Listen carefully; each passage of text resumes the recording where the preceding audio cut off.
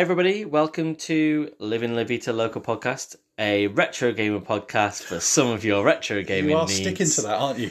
Well, I don't know what else to say. Like, as in, we need to, like, you know, don't mix up my brain this many episodes in. Like, as in, like, you come up with something, then you shit. Unbelievable. Smash that like button. Smash it. So, anyway, I'm Faz, and I'm angry now. I'm Rich, and I don't know what, cantankerous? Irritating. I'm irritating. And the voice you've just heard there, hopefully you should know from everybody that listened to last week's episode, is... The voice of reason. The voice of reason, yeah. Paddy Gunn. Hi, Paddy. Hey, I'm one beer deep. I'm off the deep end. Brilliant. This is good, because we didn't talk in the last episode about beers, but I did want to speak to you about the, you know, general... What is beer like in Switzerland? What have you got, and what can you get? What can you access? Oh man, it's well, beer is a big deal in Switzerland. I'll put it that way.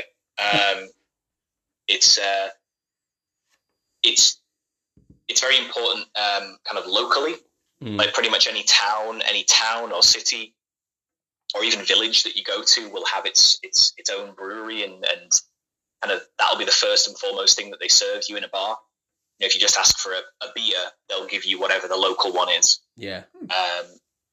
But there's some kind of bigger brands that you'll see in all the supermarkets. And to be fair, there's quite a few international ones that have broken through. So BrewDog, for example, is pretty big over here. All right, okay. But I try and stick to as many of the local ones as I can. So tonight, first beer was a Zwickel beer from Valaisanne, who are a brewery down in Sion in the Valais canton. And the Zwickel beer is like unfiltered, so it's like an unfiltered lager.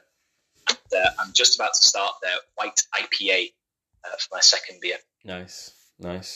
I don't understand what the differences are between white and black IPAs, but I always like white and black IPAs. Like, as in when someone, like, as in, like, you know, like they seem to have a bit of a kick and edge to them when someone presents one to me. So that sounds like it's lovely.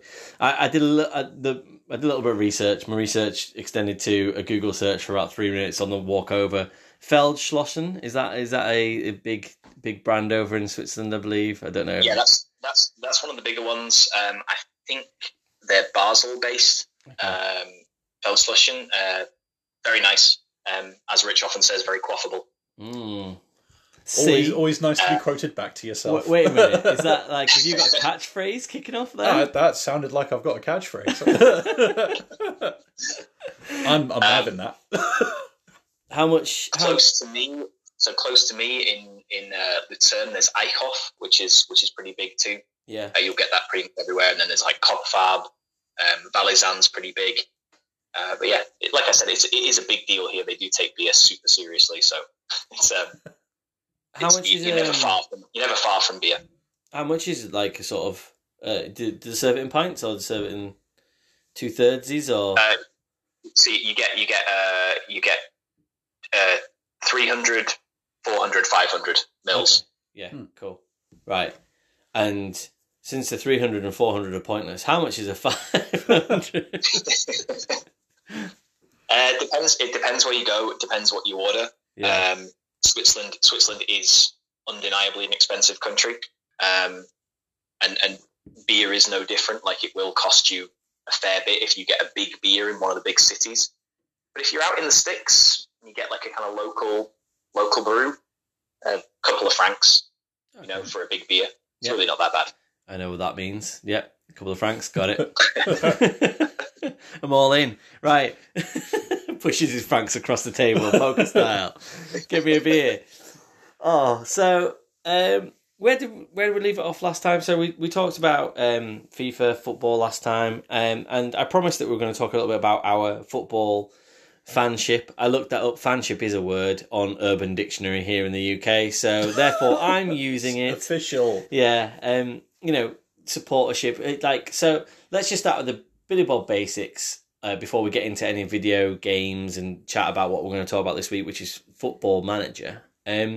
So Paddy, you mentioned on the last pod that you support Leeds United. And obviously you mentioned as well that you'd been to Luzerne the other night as well. And have you tell us a little bit about what age you started supporting Leeds at, and and other teams that you might have picked up as sort of friendly fodder around you as well that you kind of have an affinity for. Anyone like that at all? Yeah, for sure.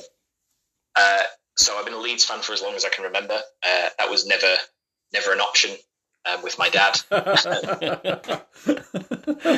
Despite growing up in Dublin in the 1960s and 70s, Leeds were obviously pretty big at that point. So my dad picked them up as a team, and then eventually came to live in Leeds. And when I was born, it was very much kind of decided, this is who you're following.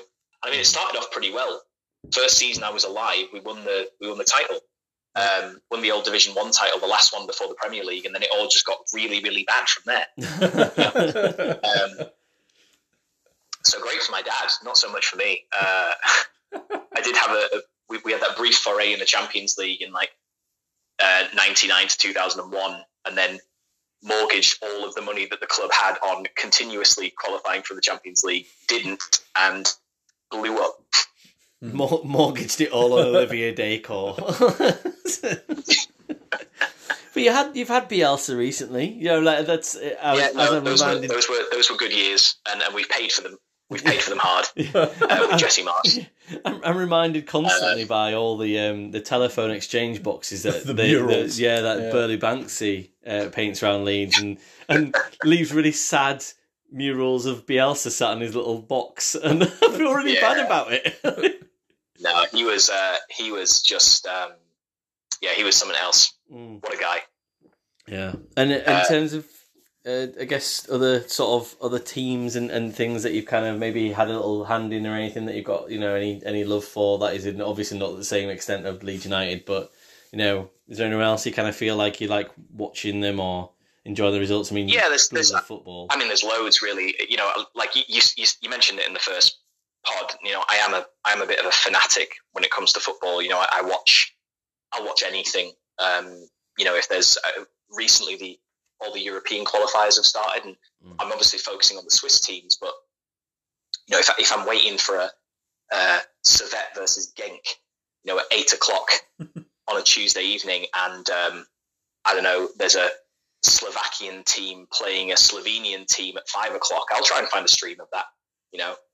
Stick that on in the background while I'm looking after my son. But I guess a couple of teams, if I had to kind of pick out some, Richie mentioned Dortmund in the last pod. My wife, Franzi, is a huge Dortmund fan, so I've kind of become a by proxy fan of Dortmund. Went to the Westfalenstadion a couple of years back, which was absolutely crazy. Stood in the yellow wall, watched them play Stuttgart, which was absolutely awesome. Nice.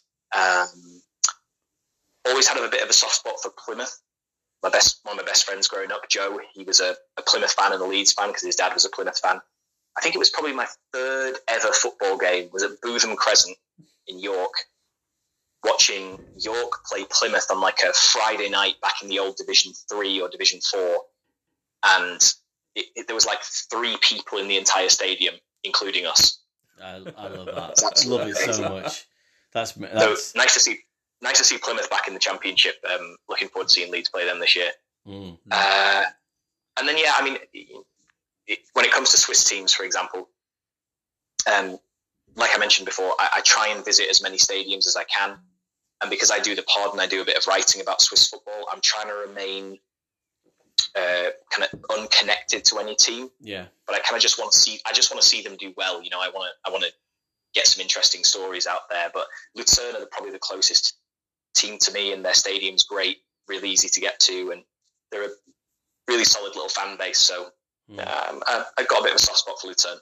Yeah, and obviously, like you said, you went there the other night, and I saw on your Instagram they did some great photos and stuff, and did a really great breakdown of it on the podcast as well. So it's nice to be able to live and breathe that through you and stuff. So is there any like stadium apart from Luzerne's that you'd say that is your favourite one that you've been to so far when you've been doing your travels and stuff? A massive shout out to FC Ascona. down in the Italian-speaking part, which is kind of where I started the whole journey of going to as many stadiums as I can. Franzi and I were on a holiday down there, and we went on this really long hike from the hotel we were staying in down the Maggiore River that feeds into Lago Maggiore, and we walked past on the left-hand side this stadium. We looked it up, and it was FC Ascona, and they just so happened to be playing that night. So we thought, well, let's come down. There's no way that you can't just buy tickets on the door. You could. It was like 5 francs for a ticket. Basically, like, I don't know, £3 to get in. And it's just this, to call it a stadium is an overstatement. It's 3 sides of the pitch are just standing bars, and then they've got this one seated stand. And I've since been back there again. And the next time we go, I'll probably try and go back again to watch Ascona play again. And they play in maybe the 7th tier of Swiss football. But I don't know, something about that stadium. They've always got a barbecue during the game, so you can go down and get a sausage or a burger or something. The players come off the field and they go get a beer when they've been subbed off. Wonderful. So I've got to give them a shout out. I absolutely love that little stadium. That's exactly what football is for me. I do like to go to the big ones, and you get the great atmospheres, but football is those little provincial stadiums, the ones in the tiny towns that people just go to on a weeknight to go watch their team play just down the road. Yeah. No, I absolutely love it there. Brilliant. Cool.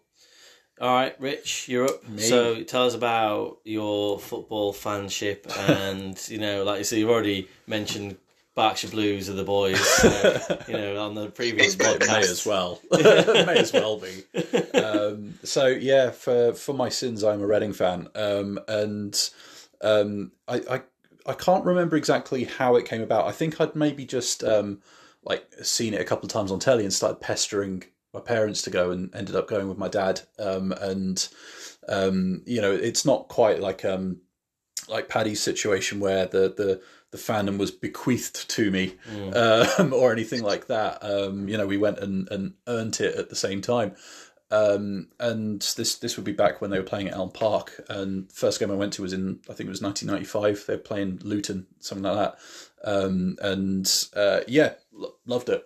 Absolutely loved it. And have, kind of stuck with them ever since. And it's sometimes stronger, sometimes lesser, and all that kind of stuff, but it's always been there, just humming away in the background. It's one of those things that, sure, we've had a couple of, moments in the Premier League and all that kind of stuff. And, a lot of those players and a lot of the staff are still beloved by the club. And quite a few of them are still knocking around in various roles.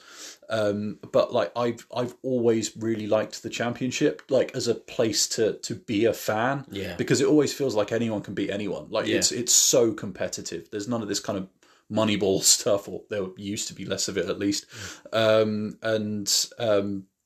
It would always be engaging and tense and nerve-wracking and terrifying and elating in equal measure.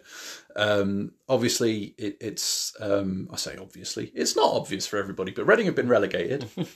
And there's a lot of off-field snags, issues, however you want to put it, of a financial nature. And previously, when we've had rough patches, we've kind of relied on our academy, Iceland and Ireland. I think really are the kind of 3 pillars that propped the club up for a long time. And so it'll be interesting to see how much, if any, of those things, get us through this time. We're a young squad again. Whether or not we're a full squad is up for debate at time of recording. But it keeps things interesting, I dare say.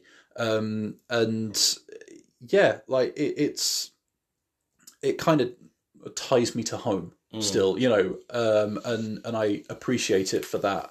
But it also means that moving up here, especially when we were in the Championship, there were quite a few options for going and seeing them, playing somewhere different. And I've been to see them at Huddersfield, quite a few times.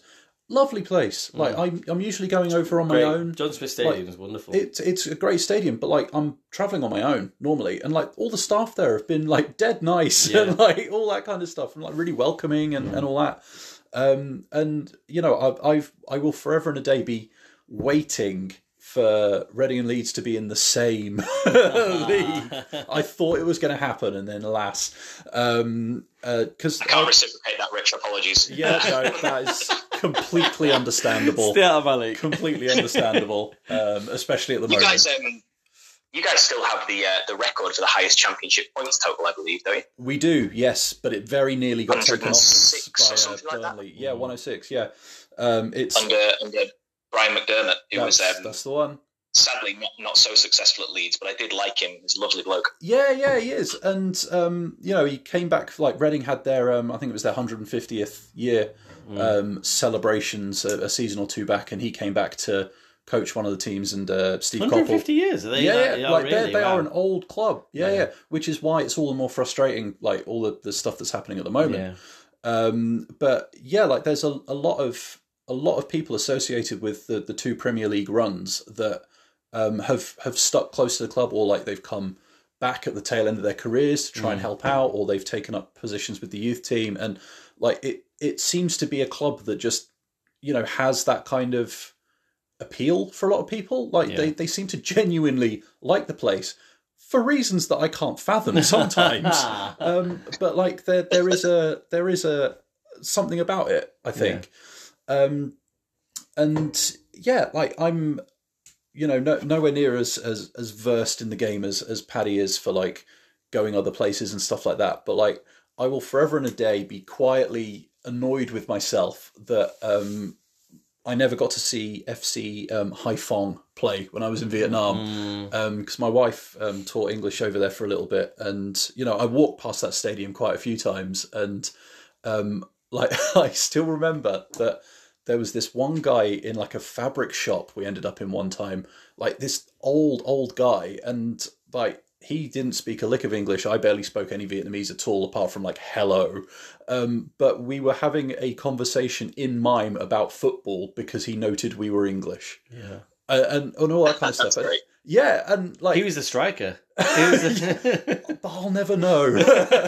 And that's the thing that makes me sad. Could have got his autograph. But 87-year-old striker for FC Haiphong. But like it's one of those things that like I could totally appreciate where Paddy's coming from, where he says like, you know, you end up in these weird and wonderful places, and yet there's that thing that, you know, kind of brings everybody or a lot of people together. Yeah. And you know, instantly that means that potentially you've found some more of your people, you know? And there's something incredibly special about that. And like, not to mention the memories that go with it, you know, like seeing Reading lose to Bolton in the playoffs on telly and stuff like that. Like Reading are on the telly, for God's sake. Like, you know, or like I've got the program from my first match like in the wardrobe still, and that's not because I kept the program from the first time round. I went on eBay and I fucking bought it again, like in a fit of nostalgia. And yeah, there's just something about the sport that just, it's like a background sort of baseline. But that's love to have.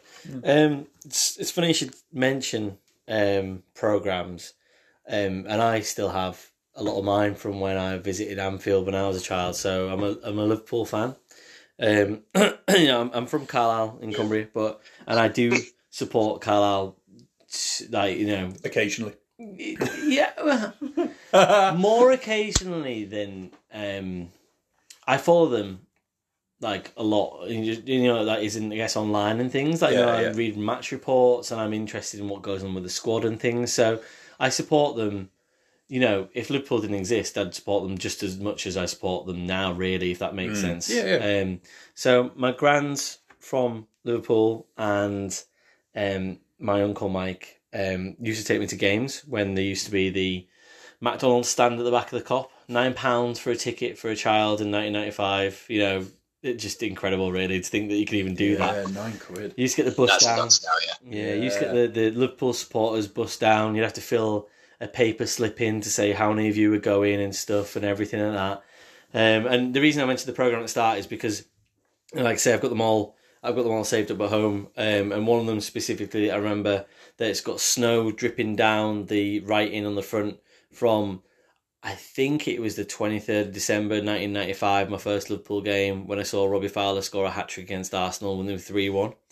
And, you know, I named my first hamster Robbie, like 23 is one of my favourite numbers, you know, Robbie Fowler's first number. Like, as in, it seeped into your veins, like you said, like, in just incredibly, like that feeling, like initially where you were just involved in something, and the bonding process I had with my uncle over that and stuff. My uncle's on my dad's side of the family, you know, like a little bit younger than my dad and his three brothers, but you know, just having that with somebody at that age and everything, in, you know, whether it's a friend or in your family and things, and having someone that kind of cast their wing over you and say, look, let's come and do this together.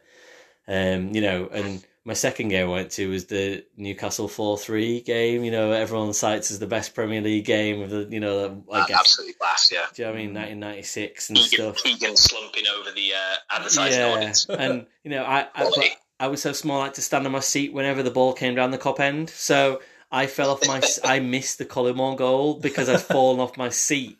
Like, it's like, so I'm on the floor, like, as in my uncle's jumping up and down, like, yeah! It's like, you know, and then the entire crowd, I'm like, I guess we scored then. Like, as in the ball happened. Yeah. But, you know, just seeing Faustino Asprilla scoring at the other end and going 3-3, and you just, you know, like, you feel your stomach sink, and, just the emotions you get with football are just incredible, really. Yeah, I mean, and it's like nothing else. It's crazy. Yeah. And, you know, and I want to sort of do my shout out a little bit for Carlisle, and probably, like, you know, the amount of games I went to when, well, certainly one game that I remember very specifically when I was younger as well, it was in 1999 when they escaped relegation from what was Division 3 at the time. So basically to get relegated out of the official league tree. And we needed to win, and we were losing 1-0 to Scarborough with sort of half an hour to go, and then David Brightwell, our centre back, scored an absolute screamer from nowhere to go 1-1 with 20 minutes to go. Sorry,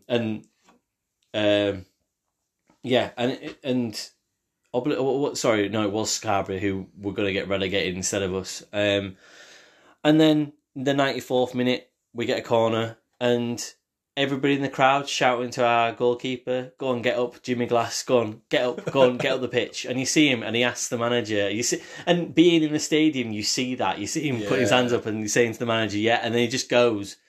And then you get the corner come in, it gets nodded down, and he just pokes it in. And the pin drops silence for a second when that ball hits the back of the net.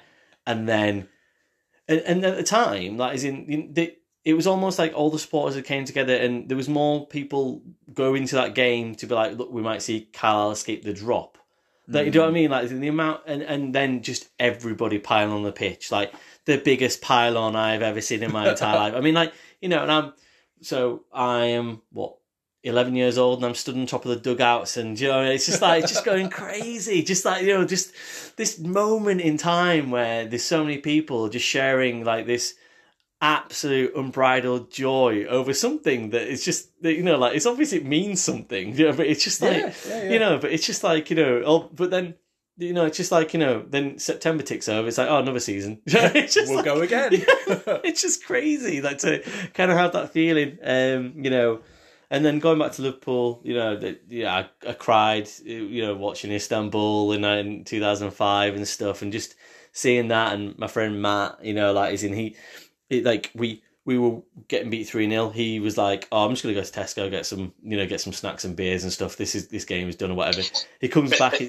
He comes back. It's 3-3, and he's like, "I can't watch any more of the game, so I'm just gonna sit in your hallway. You can shout to me what's happening, because I'm obviously bad omen and stuff." And it's just like crazy stuff around the game of football. I feel that. I do that kind of stuff all the time. Yeah, but you just do kind of like, no, you know what? I'm going to leave, and I'm not going to watch, and that'll mean that we'll win. You know? Yeah. And you know, and in recent times, I guess the whole time I've been Liverpool supporter, you know, and I count myself as a very lucky football fan, in so much that obviously we've won a lot of trophies. I guess, like, you know, comparative, like only one team wins one thing every season and things. So, like we've won a lot of trophies over the last 30 years, really, even though they had like a dry patch, really. And winning the Premier League, even during the COVID year and stuff and that, and me not really clicking on that it was going to happen when City were getting beat by Chelsea, and I'm just here watching the BBC Sport ticker on a Thursday night, and there's no fans in the stadium, and I'm like, we're about to win the league after so long, and it's just like, it's not meant to like, we were like 30 points ahead of them, and we're just I was still like, oh wait, what's happening? Like, I don't understand, like, as in, and then that weird sensation that it was like you couldn't go out and celebrate with anybody, so I'm just there on the phone to my friends, just sort of like, we just won the league, like, it's so weird, like, as in, but we deservedly, we did it and stuff, and I don't know, just being very lucky as a football supporter, but and I know you guys have probably had maybe a harder time, and Carlisle got promoted again this year as well, which is great, from League 2 to League 1 for the first time in a long time, and a couple of great games that I remember watching when Leeds and Carlisle played, and I've spoke to you, ad infinitum, and like, as in,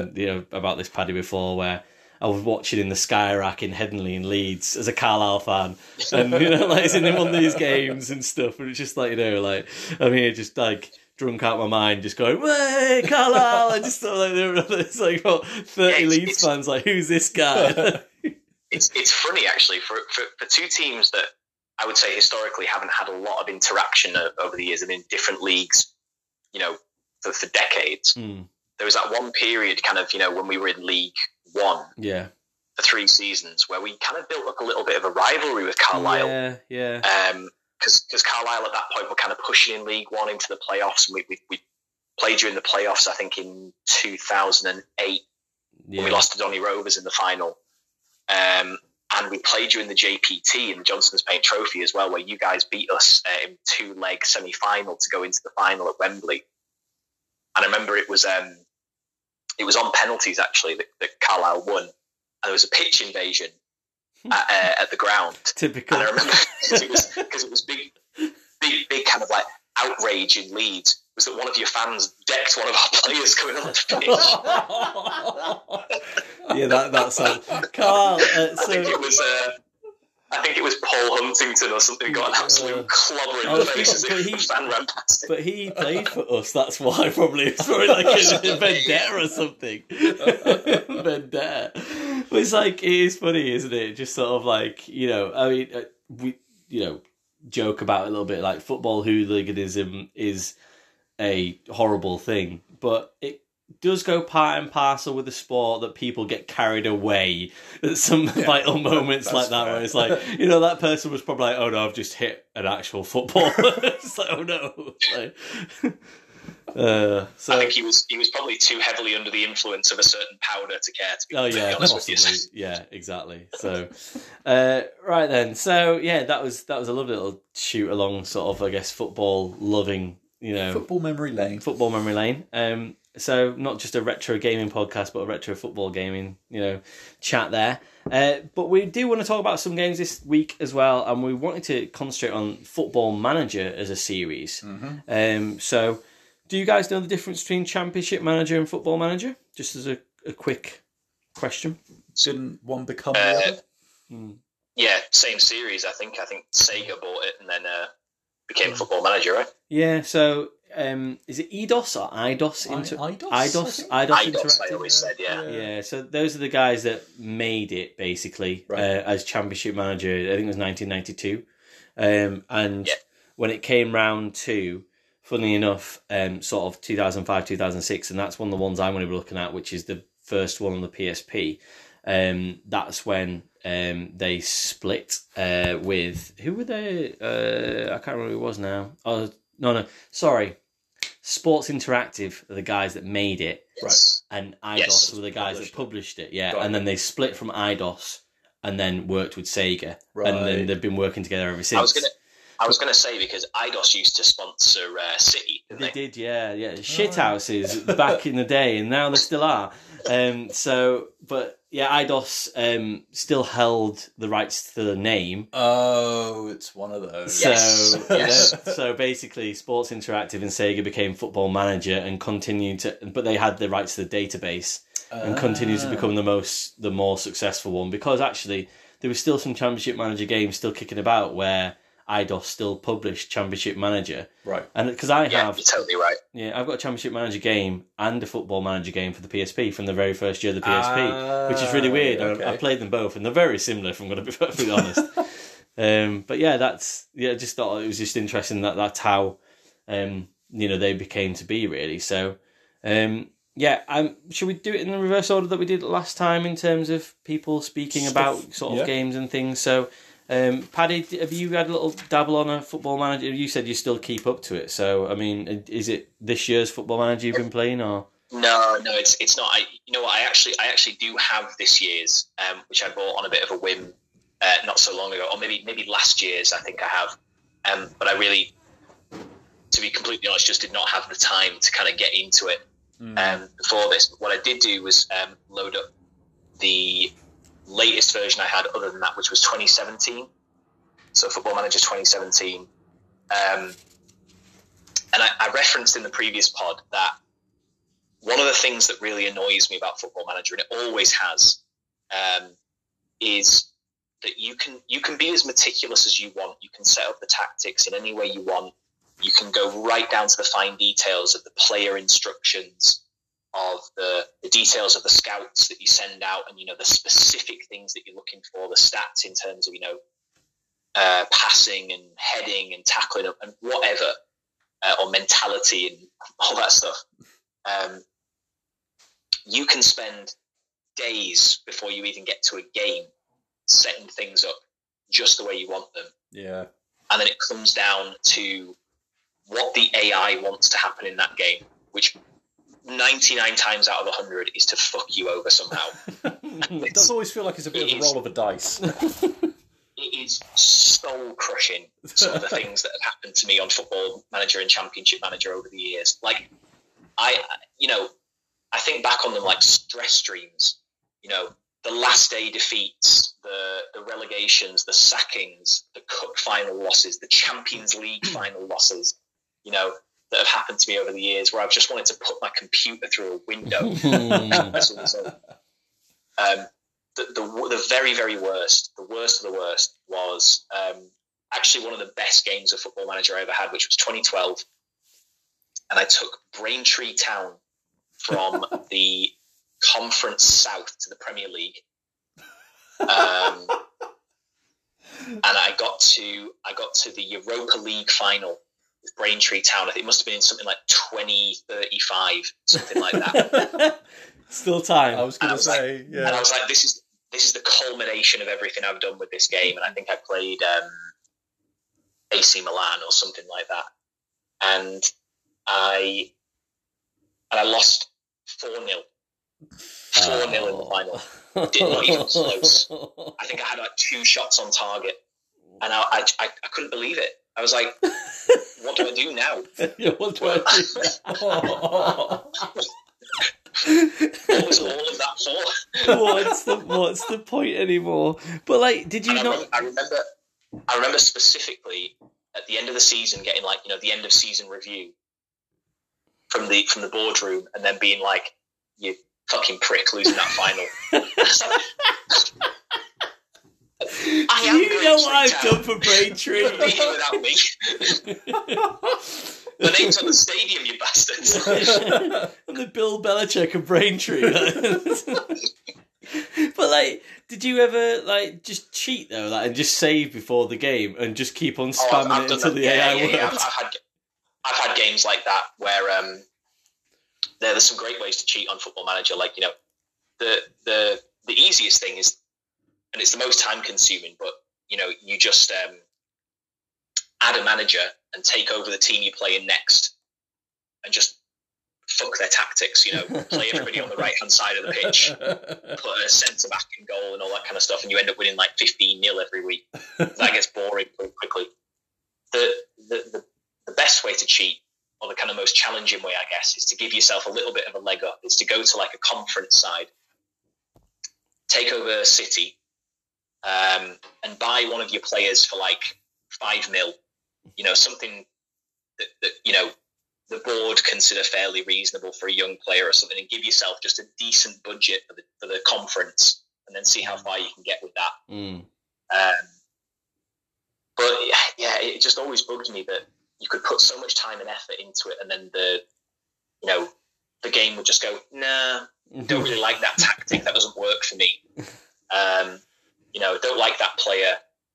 I don't think he's going to have a good game this time. And it's just, I need a bit more control over it. So what I did was I said, right, I'm going to load up 2017 and I'm just going to speed run a season. Yeah. I'm just going to go as fast through a season as I can. So I went to Switzerland and I took over Servette in Geneva. My new favourite team because since the other night. I'm literally, I'll send you a picture for the Instagram, but I'm wearing their training gear right now. Are you? Yeah. And I picked them because around this time, Servette had been relegated from the Super League for financial problems. They'd gone right down to like the third tier of the game in Switzerland. And the season before, they'd won the Promotion League, as it's called, and had gone into the Challenge League, which was the second division. So I took over Servette and thought, right, I'll try and get them back to the Super League. Turn up and they have like no money. So 0 transfer budget and a minus 1,800 wage budget because they're already way over budget. I'm like, okay, right. So I sell a few players, bring in a few loanees and free transfers and stuff like that. But then I just start simming through games, giving it to my assistant manager and said, like, right, play these tactics, go for the win, see what we do. I think it was about Christmas I got sacked. I was, to be fair, I was fifth in the league. To get sacked. I was fifth in the league. Brief tangent, because this is one of the best stories I've ever heard in my life. And I really hope I get this right. I think it was Jerry Francis, and I want to say he was coaching. I want to say he was coaching Leicester, or maybe it was Spurs. I can't remember now. But basically, whoever he was coaching wasn't going well. So he gets called into the boardroom and he gets told he's being sacked. And his response is apparently, but it's my birthday. Oh, yeah. Yes, I've heard this. It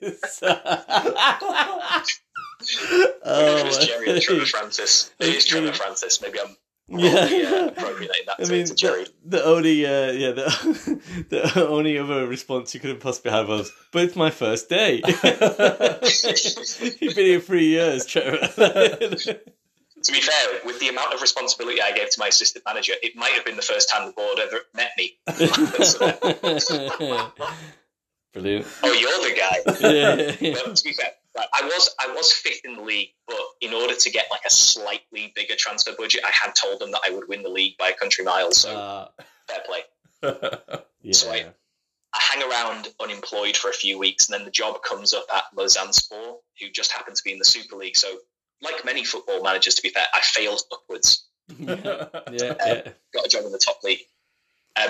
Turned up at Lausanne having not looked at any kind of details of the club. They are rock bottom of the league, about 12 points behind Sion, who are above them. And Lugano, sorry. And I'm like, okay, right, so challenges, I keep them up. Went to the last day, even on points with Lugano. I'd made up 12 points. Relegated on the last day. I lost, they drew. Oh man. And that was my season. And that is Football Manager. That is the game. Yeah. If I had to summarise it in a season, that's it. Yeah, pretty much, yeah. That is not wrong. Like, when I go from my experience, mine won't be too different. Yeah, it's crazy. Like, and in terms of, like, so I'm, again, like I was a heathen in the last podcast with me playing FIFA up till 2001 and never playing again. Like, I've never really played that many Football Managers since, I'd say 2005, 2006, if I'm going to be honest. That isn't so. I know obviously you're saying it wasn't, was it 2017 you were saying it was? I mean, yeah.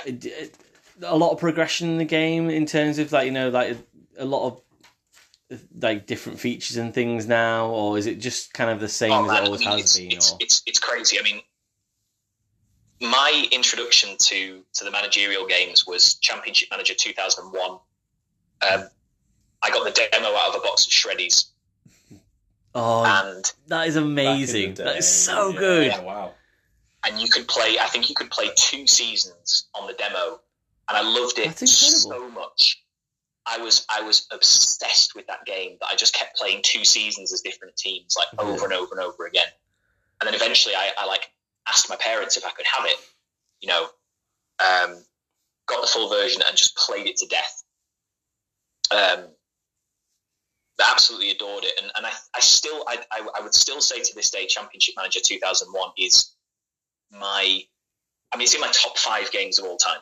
Yeah. I love that game. It is the perfect level of intricacy, but manageability, like time manageability. Like it doesn't engulf you.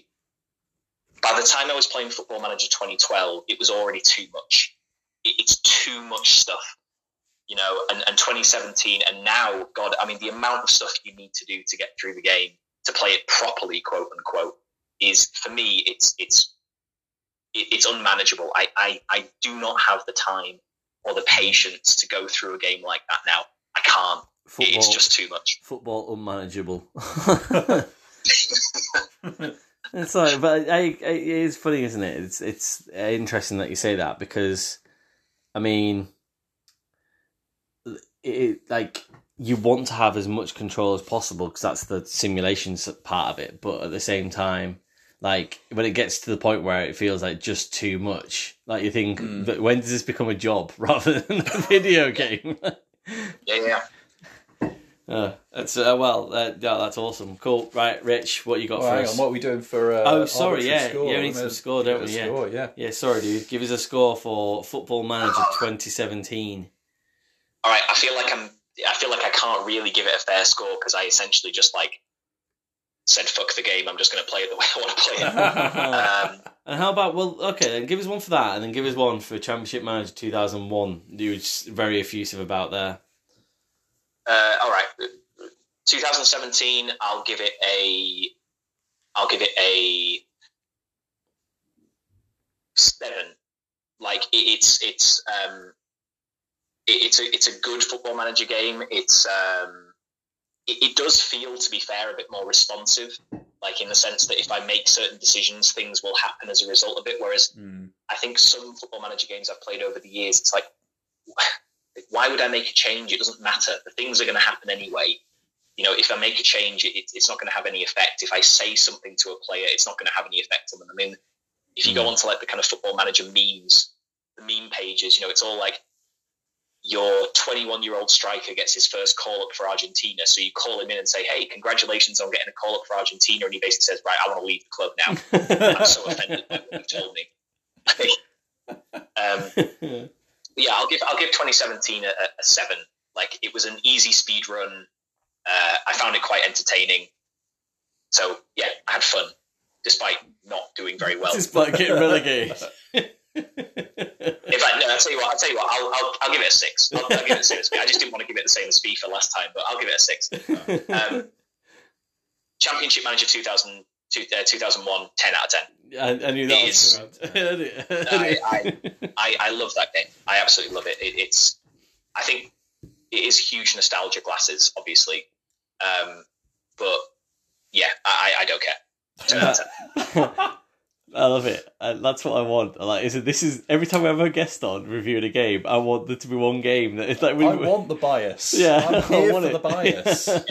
But that isn't. But the bias is there on a solid base rock of. Absolutely. When you described that, it felt like one of the most important video games of your life. Yeah. So that is fine. That's the kind of stuff I want to hear about. Like, I treat this as something more like a book club anyway. So I may as well. I'm just here for a good time. Yeah. Two hints for people: if you do go and find Championship Manager 2001 and play it, which I really recommend you do. There are emulators out there you can go and grab. 2 little hints. Number 1, Justin Gioselin plays for Northampton Town. He's 16 years old. Sign him. He turns into an absolute world beater. Number 2, go sign Morten Gamst Pedersen. You guys might remember from Blackburn. Yeah. I really liked it. Go sign him. He plays for Tromsø in Norway. He has a 20 rating stat on set pieces. He'll score from corners. Go sign him. That's awesome. It's an absolute cheeker. I mean, if there's anything that's ever come from any of our podcasts, There we go, I feel like that's really important information. Probably the most actually useful information. Now, if somebody goes and finds a box of shreddies from 2001 and gets the demo and then does that, that's even more impressive. Bonus points. Tell us you've done it. Pictures or it didn't count. I cannot tell you how excited I was when Morton Gams Pedersen signed for Blackburn in real life. I was like, that's my boy, that's my guy. I recognise him from the game. Why is he not scoring from every corner? He was a very good player, though. Definitely definitely a Blackburn stalwart. Right, go on then, Rich. Sort us out. Right, so I was playing Football Manager Classic 2014, which is a really, really confusing name. Yeah. So I don't know the ins and outs of it, but I think the reason they've gone with the title is because it actually has like a cross save feature with the classic mode on the PC. Oh yeah. So where Paddy was just saying about how they got to a tipping point and suddenly got really sophisticated, I think this was possibly an era where they were trying to basically run two versions of the game in the same thing. Mm-hmm. So yeah, effectively it is a portable version, not of a PlayStation game, but a PC game, which is kind of interesting. CV-wise, for me, prior to this, I've dabbled with a bit of Premier Manager 97, mainly because, Reading were on there and it was my childhood team, so I could yell at Jimmy Quinn and all that good stuff. And I maybe played about 20 minutes of Championship Manager 4. And that was it. That's all I've got. So you get relegated then? I was, yeah. Well, theoretically. So I kind of had a few alarm bells ringing to start with, because when you're going in, it gives you kind of like a game speed rating. Yeah, like the lower down you pick your team, the more it's got to simulate above you, right? And so the slower the game will run. So it's not like you can just pick, say, I don't know, for argument's sake, a team in Skrill South in the 6th tier of English football and just simulate that league and it go at a relatively sensible pace. You have to simulate from the Premier League all the way down.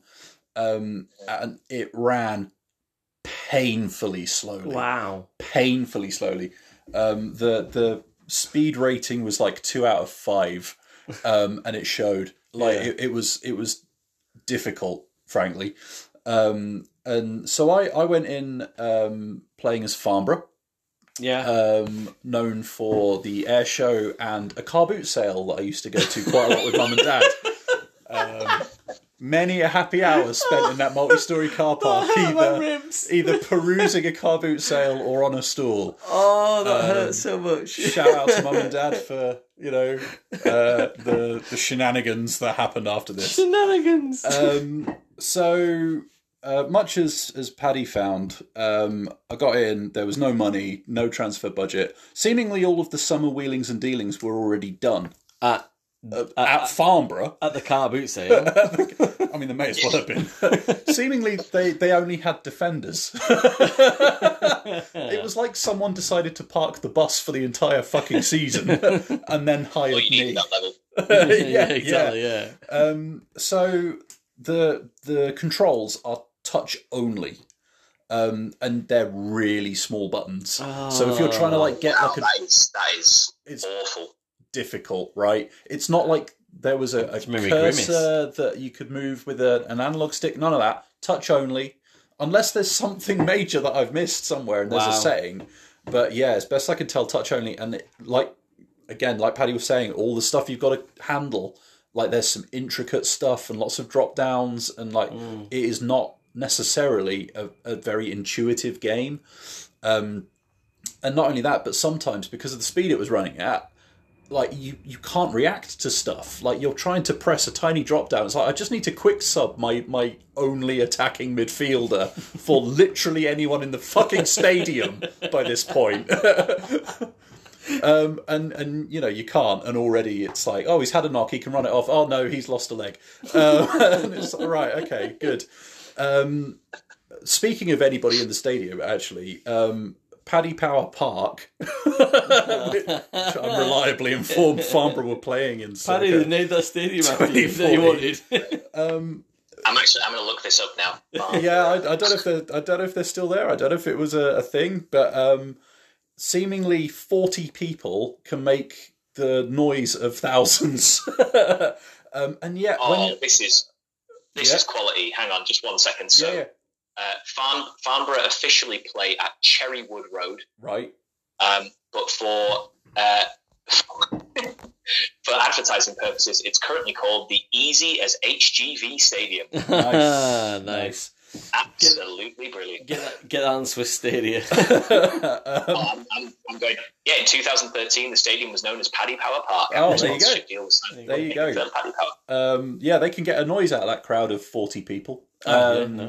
And yet the rest of the game... Do you want to know the record attendance? Yeah, go on. Yeah. Can we guess? Oh, go on then. Right. All right. Absolutely. 1,291. No. It's a solid no. You'd only be asking if it was really high or really low. I'm going to go 38,000. All right. Somehow Faz wins. and that's what my mum and dad always say to me. So go on then, what's the answer? Well, the official capacity is an impressive 6,500. Okay, right, yeah. At the Easy as HGV Stadium. The record attendance is 4,267, which was a game between Farnborough FC and Ebbsfleet United. Oh, those titans of the game. That's incredible that you'd have so many people at that game. I would have thought like it would be an FA Cup tie that they just kind of got to the third round in or something like that. Maybe. Yeah, that's a good point. But it was a Conference South playoff final match. Oh, wow. 2011. Well done then. Well, for what it's worth, while we're talking about crowds and all that kind of stuff, all those years that I was living near Farnborough and visited Farnborough, I never knew they had a fucking football team. So, we're all doing some learning. So yeah, like the matches are creaky. The crowd noise, even though the stadium is empty, is there, and yet the rest of the game has no sound or music or anything whatsoever. It's a curious. Can't be doing with that in a Football Manager game. It is a solemn experience. It's serious. And yeah, I mean, there's a lot that you can do with it. There's a lot of stuff that can happen, but it's just the way that the game is trying to run. It always feels like it's creaking under the strain of it, and it kind of feels like it bit off more than it could chew, really. And yeah, I mean, that's before you add in the shenanigans of trying to navigate Farnborough through Skrill South, circa 2013-14. Yeah. Which how did that go for you? It did not go well. Languishing somewhere around the relegation spots. It was running so slow. I haven't completed a season or anything like that. Wow, that's insane. Like it is ponderous in the extreme. And like, you have the kind of 3D visuals for match days or something like that. But I'm trying to like, speed it up and it's like just switch to text only and stuff like that and trying to help it along. But that still doesn't take away from like just the navigation of the menus between the games and then simulating the days and stuff like that. It was very slow. I probably would have had a much better time of it had I gone in with like a Premiership team or something like that. This is the thing with Football Manager that people kind of forget, because you hear the stories about like with me with Braintree, for example, you take a non-league team and you get to the Premier League and all this kind of stuff. Yeah. It's really hard. Taking over those teams is really, really hard because they're crap. And they're crap for a reason. And it's really difficult to turn them around. You need to invest like a hell of a lot of time into it. It doesn't work how people think it will. No, and that very quickly became apparent when, transfer budget of 0, wage budget of basically 0, like just trying to do anything, get a couple of youth players in and hope basically. That was it. And I think the most annoying bit, like it felt like trying to fly a plane that was held together with like rubber bands and dreams, like it was only ever heading one way. Yeah. And what made things worse was my players started getting injured. Then it started suggesting that I could try and buy some microtransactions. I could spend real money to get like a magic sponge to get a player back in the game and stuff like that. 2017 did this as well. Yeah. And holy shit, I didn't know that was even there were microtransactions for because I started with no transfer budget, but I could have unlocked it for microtransactions and stuff like that. I could have spent real money to make my life with Farnborough better. I was like, fuck you very much, no. And so it left a bit of a sour taste, not least because they're all unavailable now. So even if I'd wanted to, I couldn't have bought them. Yeah. And so it was a difficult play, and yet there was still some fun to be had. Like there was genuinely, like when Farnborough were firing on all cylinders, which happened maybe once. It was fun, and I could see why people would enjoy it. But this particular version, it bites off far too much.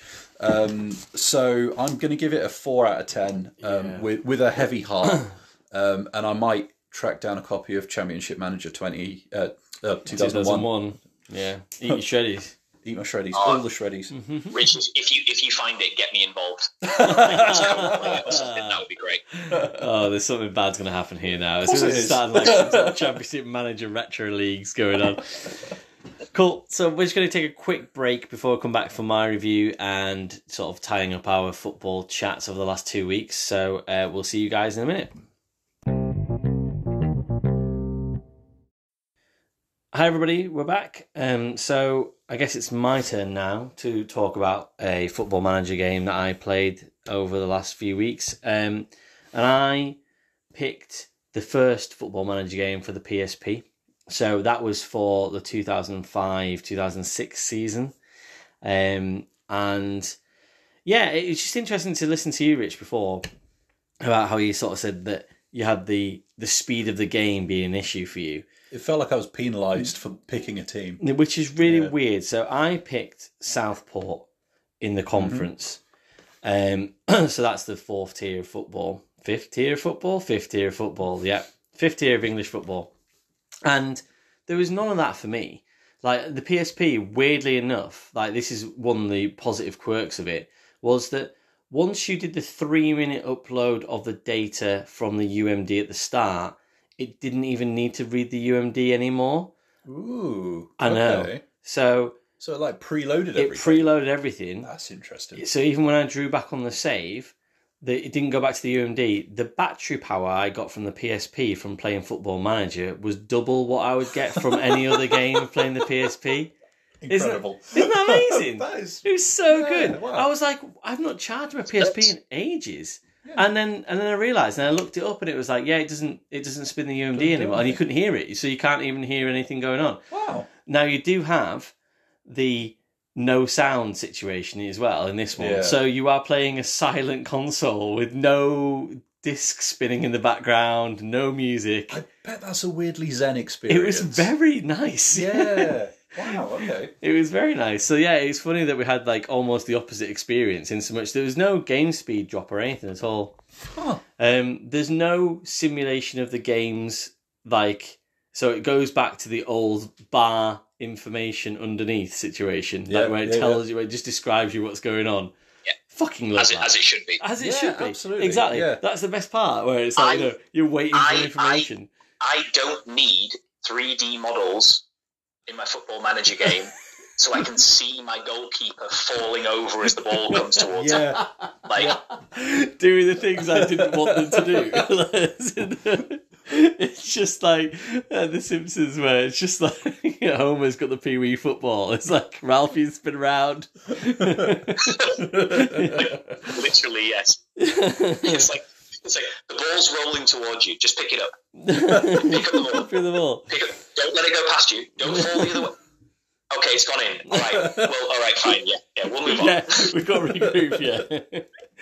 But like, check the goalkeeper stats. Shot saving 17. No. So yeah, I went to Southport, 5th tier, and a couple of stats. You did a couple of stats about Farnborough, a couple of stats about Southport. Population of Southport, 91,000. The people are called the Sandgrounders, which I thought was a really cool name as a population. Sounds like a band name. Yeah, and it probably because is. it sounds like Soundgarden. Yeah, exactly, yeah. That's it. Famous for golf courses, Lawnmower Museum, Nice. and Alexis Sale. Nice. Yeah. 2 things I want to share there. Me and Paddy have been to a golf course in Southport together. Well, there you go. Which we had a lovely day out, didn't we, at the British Masters, Paddy, which was awesome. So That was absolutely it. It was a great day. and actually after that we went back to Manchester and watched the Leeds game. Were they in the playoffs? Was that the playoffs? And we caught them in the pub, didn't we? Yeah. It was the first leg of the playoffs against Derby, which then resulted in the most horrendous second leg of my life. Yeah, it didn't go well. Which depressed me. It depressed me so much that I came off social media for like 2 months until the season started again. Wow, it was pretty bad. I remember that now. And the second, can I test my Southport FC knowledge? You're welcome to. I have no idea why I know this, but do they play at Hague Avenue? They do play at Hague Avenue. Yes, Oh, well there you done. go. Excellent. Yeah. Well done. Great work. So I am aware of a person that has had. How do I say this? Where the hell is this going? Yeah. Familiar relations in the Lawnmower Museum. I'm sorry. What? Southport. And that's all You're saying that someone has sullied the Lawnmower Museum that's in Southport. all I'm at liberty to say. So, you know. No one from the Lawnmower Museum of Southport is listening to this. It wasn't Alexis Sale, so it's okay. It's fine. Can I specify with another person, right? Not with a lawnmower. Yeah. Wow. Yeah. That's a risky one. Yeah, it was. Yeah, and maybe that's what they liked about it. So, The danger. the danger. Really ramp up that lawnmower museum danger. So, like I alluded to before, the game took about 3 minutes to just fully process at the start, and then after that, it was kind of like ran pretty well. It is a very basic game in its interface. So, what can you actually do on this really as a manager? It is like super basic. It's like you can buy and sell players, you can pick your team. You can set some tactics. You can sort of set some training. You can go on holiday. Nice. That's pretty much all. Little holiday. That's pretty much all you can kind of do. Like, That's all I want. And read the sentence in my notes. Oh, have you written I that? don't think I actually want many more options than that. Oh, well, there you go. It was great. It's just like, what's your team attacking? What's his defense do? They press. Like, sort of like, it's just like, How's your holiday? Lovely. Yeah, wonderful. In the Lawnmower Museum. So, in terms of the specifics of the season that I ran, the board expects a difficult season. We're expected to battle bravely against relegation from the conference. We've got a small transfer budget to achieve these goals. I couldn't really sign anybody apart from free agents because of the wage limitations. So it was like £375 was my wage limitations. But I had loads of people. It was like, so you kind of did the search, and it's like transfer listed. In my transfer range was about £10,000, and then it's like, and they're interested in your club. Great. So then you'll go, all right, I'll put an offer in for them. Their wage is about £200, and they come back to you. We want £1,100 a week, and I'm like, what? This doesn't make any sense. Why would you say you're interested in a club that can't afford you? You prick. Good museums. Yeah, good museums. Yeah. So, but yeah, the controls. Again, opposite to you, work really well on the handheld and the PSP. Get in the sea. So it's like, well, I could because I live near it in the Southport, but it's just like they're really intuitive. Like, as in, so you use your R button, your L button to skip forward and back on pages. Like, as in, and it tells you. There's a little sort of bar at the bottom that tells you all the time what your buttons do. So even if you kind of think, oh, I'm offering a contract, so I need to press square. After about a month of not an actual month, in-game month. playing on it, you get used to, like getting around the buttons quite quickly. I mean, they're not the easiest in so much that it's like, so if you want to set a team, it's like you have to do it in a certain order, because if you remove someone from your attacking midfield place in the team, you'd have to press square, and then if you then had to swap them with a substitute, blah blah blah. But in general, like, yeah, pretty good. So when you were describing how awfully hard yours were, yeah, I was like, oh, that's really interesting. It took such a back step. So, like, because with my one, I could press R and get like a kind of drop-down menu that would give me various options, but then it would get confused between which thing was on top and all that kind of... Like, did you have any... Like, it wasn't anything like that. Like, all of the user interface stuff was just nice and clean, and it just... Super clean. The cleanest game I've ever played. Oh, you swine. Yeah, it really was. Like, it's so simple. Like, it's great. It froze me once. It froze me once early on, when I was... And it was me moving through the interface too quickly, to try and find information, and it was just like meh, and just stopped. So that was annoying because it doesn't have an autosave. So I dropped like 3 weeks worth of, I mean, inverted commas, work. Holiday. Yeah, exactly. We'll get to the holiday in a bit. Is this specific iteration of the game, it felt like it's made to be handheld.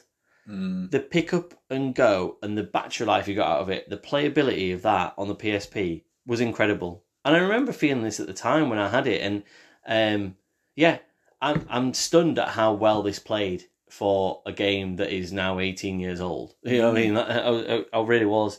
Another little aside, for some reason in Football Manager, Championship Manager, I always like to put an O at the end of my name. So I'd always be Chris Farano, right. Because I feel like that really adds just something else to my sort of managerial, being. So they've shipped you in this mysterious new coaching entity from Italy. Exactly. But it'd always be English. Of course. Probably from Southport. Yeah. Chris Farano, Southport.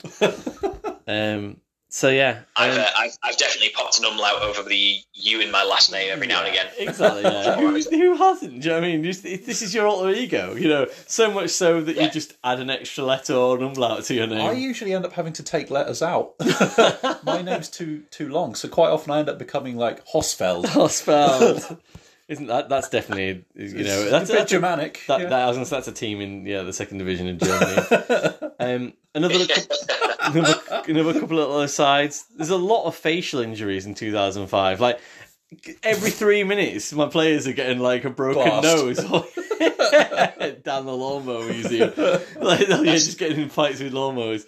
It's like they're just like constantly breaking cheekbones. It's just like what are you all doing? Like, must have been injury du jour. That's just playing in the Conference North. yeah, pretty much. Yeah, that's just elbows all over the shop. There was a lot of Luis Boamorte news. Like I just like all of a sudden, so you didn't really get too many emails about other things that are going on in the world, apart from, for some reason, Luis Boamorte was very upset at Fulham for a long period. But nobody else popped up. Was he just telling you about it? Did he just needed a vet? Did he just need an outlet? It was Luis Boamorte's MySpace. Just tapped into it by mistake. Unsubscribe. Yeah, I just didn't understand. He's back at Fulham now. Is he? He's coaching at Fulham now. But he was so unhappy in 2005. Oh, so yeah, that was. They were just a couple of bits really when I was playing, but so there's a Football Manager available in most places now, and there's apparently an app called Retro Football Management, which is a bit more like this. So right. I did look it up afterwards, and it looked very much like this version of the game. So it might be actually something that we sound like we're interested in. Where it's it does sound a bit more like it's our bag, yeah. And then I did actually last night for like a minute. I streamed the console version of 2023 to my phone for about a minute, and I found it unplayable because it's clearly not meant to be a touchscreen situation, much like yours.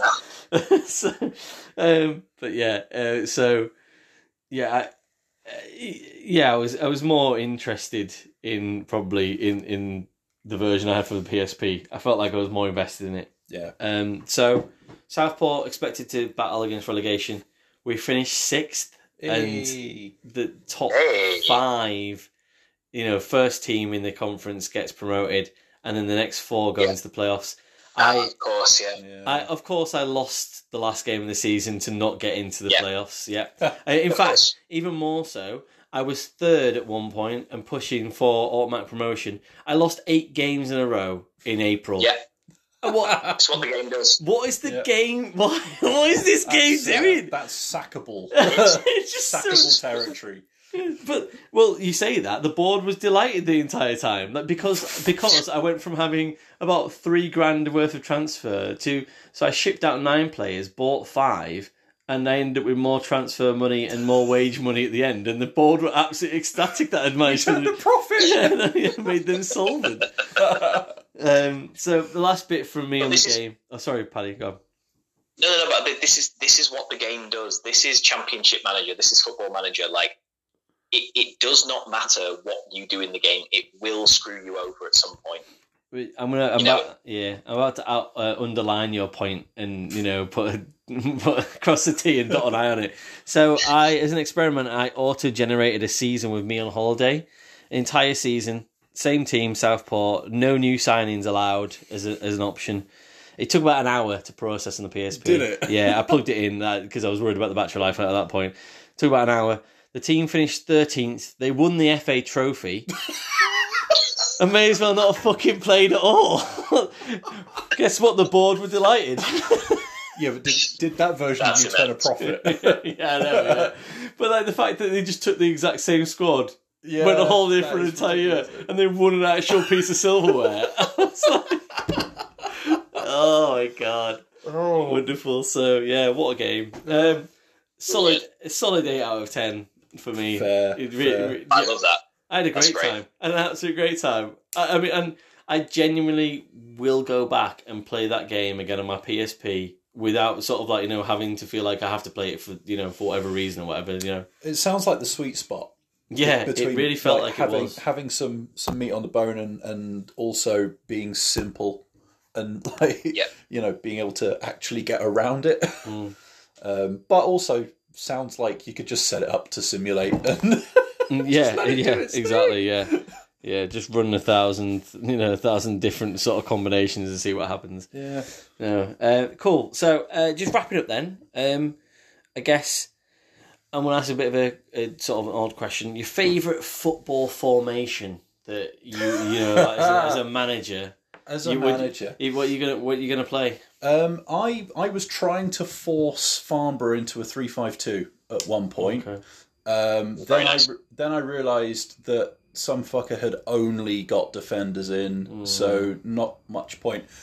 We ended up with 4-4-2. Is default all the way for so many things, and Mike Bassett said that quote about playing 4-4-2. Like it's got to be 4-4-2. Fair. Paddy, what are you saying? I'm going to go for the formation that got me into League One with Braintree, which was a 4-2-4, like super offensive, and like literally flat back 4, 2 midfielders, flat front 4, like no inverted wingers or anything like that. And that got me bludgeon teams. Just 4 strikers. Literally, that's what I did. I don't know why it worked. It has never worked since. But on Football Manager 2012 with Braintree Town, it fucking worked. I mean, it was great. It sounds like a fucking blitzkrieg.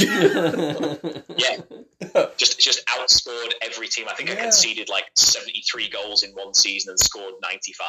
Oh, that's the kind of offensive power Farnborough could only dream of. I think mine's 4-3-3, and mine's coming back to the real world. Once you've seen Sadio Mane, Bobby Firmino, and Mo Salah playing in the top 3 sort of, that you can't go back. You just have to do it everywhere. You have to do it in your Football Manager games and everything. You just guarantee you think it's going to work. So So I think that's kind of us, really. Thank you so much for joining us for these two podcasts, Paddy. It's been absolutely awesome getting all your insights and also just enjoying your company as usual. So, no, guys, I've had a blast. Like I said, I've listened to you guys since episode 1, and I remember saying to Faz like a few episodes in that it just, with me being over here and. Obviously, I do love living here. It's been a great step in my life to come to Switzerland. I do absolutely love it here, but I do miss home. I miss the football. I miss you guys, and this pod is like being able to have a conversation with my mates that I'm just not necessarily a massive part of. So being able to come and be part of the conversation has been absolutely awesome. You'll make me cry. Yeah, that's a lovely thing to say. Thank you. I know. We really appreciate you, dude, and that's lovely. Thank you so much. Plug your pod quickly. Yeah. Give us a plug. Yeah, give us a plug. If you have any vague interest whatsoever in what's going on in Swiss football, check out the 15-minute Swiss football podcast, available on Spotify, Amazon, Google, and Pocket Casts, whatever that is. I don't know what that is. It's available on there. It's a thing. Well, I mean, and you say that as well. Like, I've picked up a vague interest in Servette now, so I genuinely will be following them. They are a good team to pick up an interest in. I'm really excited to see what they do in the next couple of years. But yeah, look, Swiss football is often overlooked, but there have been some great players to come out of this league in the last couple of probably the last decade or so. Some great coaches too. It's a country that loves sport, and football is one of those sports that it really likes. Still not maybe as much as ice hockey, but it's getting there. Cool, that's awesome. Can I just drop a plug as well, just to say if you didn't catch our live podcast on Monday, so we did in support of #Gaming for AS, ankylosing spondylitis and axial spondylar. I can never do it. Spondyloarthritis. And that was and in support of NAS, which is the National Axial Spondyloarthritis Society. And we did a live pod. It's on our Instagram reel if you follow us on Instagram. And the first sort of part of it is a bit of my story about having AS, but then and talk about it in the sort of wider scheme of things, and then we do start talking about video games, and our friends Liam and Kyle on there, and we talked about our best couch co-op games. So if you are interested in catching that, then please check it out on our Instagram page. So once again, thank you very much, Paddy, and we will speak to you all very soon. Cheers. Bye-bye.